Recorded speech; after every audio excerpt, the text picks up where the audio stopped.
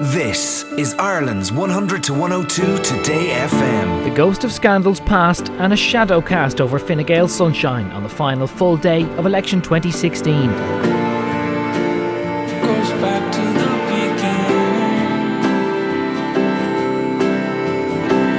beginning. We're getting down to business on Election Daily.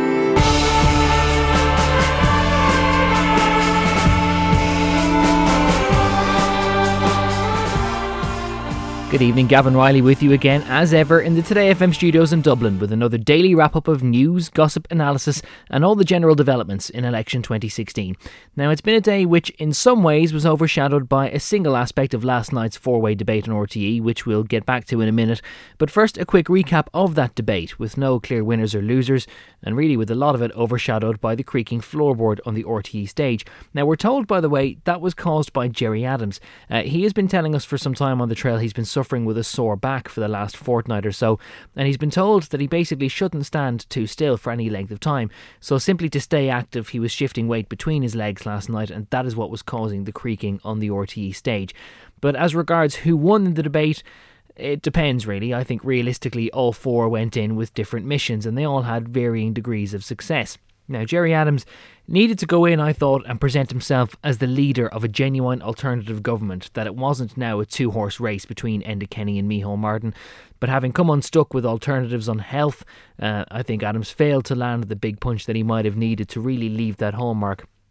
But so too did Fianna Fáil's Micheál Martin, who had, I think, a fairly par performance. Now, he might have expected, simply because of his previous work, to saunter home, but after he'd had his own troubles on the discussion on cronyism, when he appointed Bertie Ahern's former partner Celia Larkin to his state board, it wasn't the runaway win he was looking for. Now, Enda Kenny did perhaps do enough to stop the rot, himself coming unstuck in that row on cronyism, and also refusing to acknowledge that the high earners will do better under Fine Gael's tax plans than anyone else. But I think he possibly did enough to stop Micheál Martin's rise. Now, if anyone did some good work, it was, perhaps unexpectedly, Joan Burton, who was more reserved than in the last two debates, but also clearer, more coherent, speaking in proper, full, succinct sentences, and who seemed a little bit less keen to bask whenever she had scored some points against an opponent. Now, as I said yesterday, I don't think Labour was in last night's game to retain its place in government. I think its task now is simply to make sure that it retains some sort of meaningful presence in the next Dáil. I think Joan Burton last night may have gone some way towards getting that. But going back to that debate about cronyism and something that the Taoiseach said in response to a question by Miriam O'Callaghan. This was naked cronyism, and to be fair, you said at the time you let your own standards and integrity down. Yes. What did you mean by that? What did you do? What I did was make an appointment that did not need to be made. And I've changed the rules since then. Everybody now is appointed by the public administration. Now, that is a significant development, and it's one that then cast a shadow on the Taoiseach's morning. In fact, it cast a shadow on the entire aftermath of the debate. Here, just as a recap, is what Enda Kenny said about the John McNulty appointment to Imma in the Dáil on the 1st of October 2014. There was no instruction given to the Minister for Arts, Heritage and the Gaelic. She herself read his qualifications, read his credentials and appointed him as she was entitled to do to the member of the board. Now, a little bit of some backstory to this. John McNulty was nominated by Fine Gael to fill a spot in the Seanad in September 2014. That spot in the Seanad was on what's called the Cultural and Educational Panel, and therefore it requires the candidate to have some kind of cultural or educational expertise. John McNulty's qualification was that he was on the board of the Irish Museum of Modern Art, but before he had ran for the Seanad, he had only held that position on Imma for 6 days, and he was given it at the behest of another Fine Gael politician, Heather Humphreys. Now, the Taoiseach said he had personally picked him for the Seanad, but he didn't know or instruct Heather Humphreys to give him the job that appeared for all the world to be his intermediate step towards the Seanad. But by saying on RTE last night, "I made an appointment," he seemed to be undermining that. And even on his way out of RTE last night after the debate, the Taoiseach was immediately stepping back. Are you now accepting direct responsibility for the appointment of John McNulty to the board of Imma? I dealt with this in the Dáil. I accepted responsibility for the appointment by the Line Minister and dealt with that. I said it wasn't my finest hour. I've changed the procedures entirely after that. Everybody now is appointed under the public appointment system, independently vetted. You did also insist at the time that you had never instructed a minister to make an appointment. I accepted responsibility in the Dáil. I said it wasn't my finest hour. The appointment was a line appointment. I accepted responsibility for it, as I should. Taoiseach, you said I appointed. I accepted responsibility. tonight you said I... And the appointment was a line appointment by the Minister. I accept the responsibility for the Dáil. Read the record. Thank you. Then this lunchtime I asked him for further clarification. Can you confirm whether you had any input or involvement in her identifying John McNulty to be appointed to that role? No, I hadn't. So when you said I made last night, that was a misspeech? I stood up at the Dáil and accepted responsibility for what happened. But then that posed something of a problem of its own, because it meant that if Enda Kenny was going back to his original story, what he said last night mustn't have been true. And later in an interview with Matt Cooper on The Last Word here on Today FM, the Taoiseach insisted he had put the matter behind him. Separately, by the way, in that interview he said he had won a deal with the ECB in Ireland's promissory notes, which is something the ECB says it had absolutely nothing to do with. So maybe we might come back to some scrutiny on that tomorrow. Even Joan Burton admitted that the McNulty situation wasn't ideal. Well, I think the Taoiseach has made it clear, as he said himself, that it wasn't his finest hour. But the consequence there has been that the whole system of appointments to public boards, to members of public boards, has in fact been completely overhauled. Other parties too were having their say. Jerry Adams, who was the first to spot last night that the Taoiseach had broken new ground in the McNulty area, said the appointment was a sign that nothing had changed. Despite promising a democratic revolution, Enda Kenny has kept Fianna Fáil's legacy of cronyism and that culture of corruption and political patronage alive and well. Catherine Murphy, too, of the Social Democrats, had something to say. It's a revelation, and he seems to have backtracked on something. He was keen to put the line minister in the frame in the Dáil, and now it's his responsibility, according to himself. Look, at the net point here is that it's not the last time that it happened. Indeed, there's an article in the Mail today in relation to the Minister for Finance nominating an entire board without going through, and that's the National Treasury Management Agency, without going through the process. The process is there in order that you build confidence. We have to have a government that is for the many and not for the few, and this is the kind of thing that gives people, the impression, and it's more than the impression, that politics is for the few and not for the many. What it does is it strips away trust. It strips away confidence. The process is there for a purpose. There's no excuse for not using it. And, essentially he pretty much put his hands up and said that he didn't use it, or he didn't go through the right channels. And really, that there's an issue of character here. And I think people will see that. While Renewa's Lucinda Creighton, who used to be a junior minister at the Department of the Taoiseach under Enda Kenny, said she always believed Enda Kenny's fingerprints were on the McNulty appointment. I am saying that he contradicted everything he said in the Dáil in the debate last night. It comes as no surprise. I'm aware, and I think anybody who is around, including I'm sure all of you journalists who are following the various political appointments that have happened over the last 5 years, that all of them go through the Department of the Taoiseach. They go through the Taoiseach's office and the Taoiseach's office, and anybody suggesting that that's not the case is simply just not telling the truth. But perhaps the most direct criticism came from the man who gained the most from the McNulty affair, Gerard Craughwell, the man who took the seat in the Seanad that the government intended to get for John McNulty. He was caught on the hop last night. You could see it in his eyes, you could see it in his face. And when he realised what he had done, he then tried to backtrack when he came out of the debate with the journalists. At the end of the day, we are faced with a situation here today where if the Dáil was sitting, there would be calls for his immediate resignation. Has he lied, or has the minister lied? Somebody somewhere has told a lie. I did benefit from it, and I'm grateful for that. Now, whether anything more comes from this whole McNulty affair is unlikely. There is now only hours left of campaigning before the broadcast moratorium kicks in, and the Taoiseach reversing back to his old position means the problem could well now go away. Things could turn back to where they were 24 hours ago. But on a day when the Taoiseach would have really wanted to hammer home his message of please don't change things right now, it probably was the last thing he needed.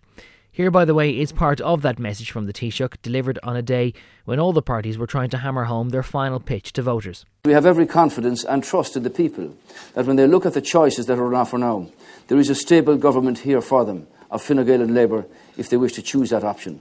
And we respectfully ask them to consider that seriously, as against the options that are on the table from other parties, most of which are uncosted and have no specific plans. So we look forward to the decision on Friday. Joan Burton, meanwhile, was trying to warn of the dangers of having a hyper-conservative government of both Fine Gael and Fianna Fáil. I saw last night and on all this week the return of a certain smugness to Fianna Fáil.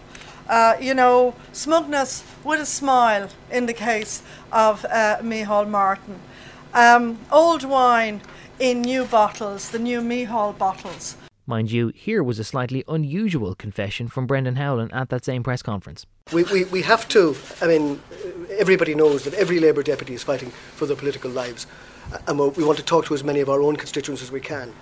Obviously, we're part of the national campaign, but everybody's doing their own thing on the ground too. Earlier in the day, Gerry Adams was busy insisting that Sinn Féin does really want to be in government. First of all, take us at our word.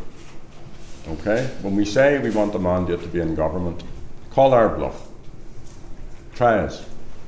We want to be in government. Why do we want to be in government? Because we think the type of policies which we have costed and which we have articulated will make things better for people in this state. Fianna Fáil's Micheál Martin didn't take any media opportunities this morning. He was busy canvassing in Cork, and so no sign of him this morning. He is now staying in Cork for the duration of the campaign. So on that note, let's move on to the talking taxi on its very final outing. Helen Vaughan and Cue Ball followed it up to Carlow, where, just like Fine Gael's whole campaign, the talk was all about creating jobs. You're very welcome.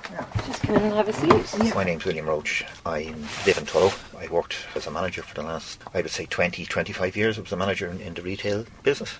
William has been out of work for the past 3 years and is struggling to find a new job. The hardest part is getting a response. There is work out there. They ask you to apply online. They ask you to do a test before you can even apply or send in your CV. You do that and you still get no reply. And that can be soul destroying, it can wear you down. It's not really hard applying for them, but it's hard when you don't get replies back to say they even received your email or your CV or acknowledge that you've sent in applications and stuff, you know. How are you? Good, good. Just tell me your name and where you're from. Tina Brennan from Carlow. I'm actually here because I was made redundant 2 weeks ago. William, Tina, Audrey and others are taking part in the Carlow Jobs Club to get new skills to find work. Tina finds it difficult to be without a job for the first time in 11 years. Hard, very hard. Like 2 small kids, husband, house, bills, all that type of stuff. So you're kind of trying to get used to not having a wage every week. It's very hard. Hello, how are you? Oh gosh, you're Irish, brilliant. Yeah. I should say just Murbridge. Constata. Like, oh, Anoa, Constatu. Brilliant. So what do they want from a new government? To do away with the jobs bridge or the internships, stuff like that. There was 2 jobs down in Tullow there that are seasonal work, and they were internships. 3 months work, and they're looking at 4 months work, whatever way it works out. They're offering you €20 a week or €30 a week to go and do it. That can't happen, you know. People have taken advantage of that, so that has to be done away with. That would be one of the first things that has to go. I'm not really into politics and all that type of stuff, but I think they could do a lot more for people with housing. There's so many people with no homes, small kids, families, a whole lot, and they're just nowhere to go. Like. Helen Vaughan, Today FM News in Carlow Town. Now, with all of the frantic last-minute vote winning, there hasn't been much of a chance to digest any fun, but we did want to bring you an excerpt of this.